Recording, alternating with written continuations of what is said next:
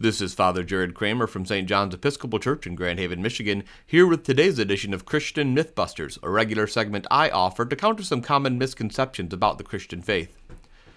As the Church continues walking through the 12 days of Christmas, yes, despite what you may assume, given the number of Christmas trees already thrown to the street for recycling, we are still in the midst of Christmas. Much of the world has turned its sight toward the New Year. Depending on whether you hear this on Wednesday or Sunday, you will either be hearing this a few days before New Year's or a few days afterwards. If you're like me, maybe you struggle a little bit with your New Year's resolutions, perhaps having entirely given up on them. You wouldn't be alone, that's for sure. But whether or not you make New Year's resolutions, I wanted to take a moment this week and break some of the myths surrounding the resolve we have when it comes to making changes in our lives. Whatever resolution I come up with in the years I do make a resolution, whether it is consistently to go to the gym at least 3 times a week, or cut down on fast food, or take a shot at a dry January, man, I sometimes feel like the Apostle Paul in his letter to the Romans. In chapter 7 he writes, "I do not understand my actions, for I do not do what I want, but I do the very thing I hate. I can will what is right, but I cannot do it, for I do not do the good I want, but the evil I do not want is what I do." The struggle with choosing the good and avoiding the wrong is one that has perplexed Christians and engaged theologians since the 1st century. An English monk in the 4th century named Pelagius dealt with this struggle by insisting that what was needed was, quite simply, for Christians to try harder. He was disappointed by the moral laxity of other Christians, particularly in Rome, blaming their moral laxity on their understanding of divine grace. He insisted that they were using grace as a ticket to not really try to be better Christians. He insisted that humans actually could, through their own nature and resolve, choose the good and resist the bad, that we had the strength within us to do what we should do. You may be surprised to find out that the Church responded to the teachings of Pelagius by insisting those were heretical, contrary to the fundamental claims of the Christian faith. One of the strongest critics of Pelagius was the great African bishop, St. Augustine of Hippo. Augustine insisted that, contrary to the teachings of Pelagius, God does not redeem us according to our own merit, but instead out of God's love and forgiveness for us.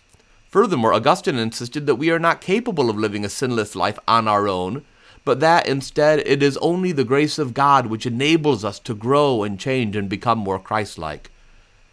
So, what does all of this have to do with New Year's Eve? Well, a few things. First off, the fact that you find it so hard to do the good you want and avoid the bad is because of the brokenness of your human nature. It's not you yourself that's somehow worse than everyone else. We were created good, but from the very beginning humanity is chosen poorly. So it's unsurprising that few resolutions last much past those first weeks of January. And if you're doing a New Year's resolution because you view yourself as deficient or somehow less than, I'd caution you against that. I mean, remember, despite our inner will being somewhat broken, God looks at you and declares you as beloved. Yes, God looks at you with all your struggles and failures and loves you precisely as you are. There's nothing you can do to make God love you less.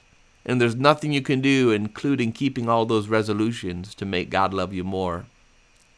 Now, at the same time, resolutions to change your life, not only at New Year's, but any time, well, these are a fundamental part of Christianity. Christianity is indeed about all of us trying to be more like Jesus.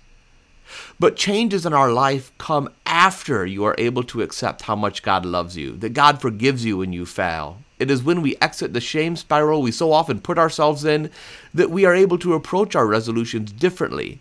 Because then you are approaching your resolutions not just with the resolve of your own will, kind of white-knuckling it, but instead you're approaching your resolutions with the grace of the Holy Spirit active in your life, strengthening your will when it becomes weak.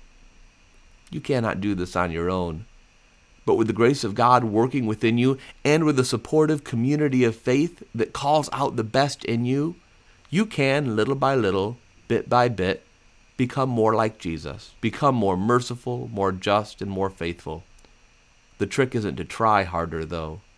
The trick is to open yourself more fully to God's love and grace, and to trust that God's love and grace truly are enough. Thanks for being with me. To find out more about my parish, you can go to sjegh.com. Until next time, remember, protest like Jesus, love recklessly, and live your faith out in a community that accepts you, but also challenges you to be better tomorrow than you are today.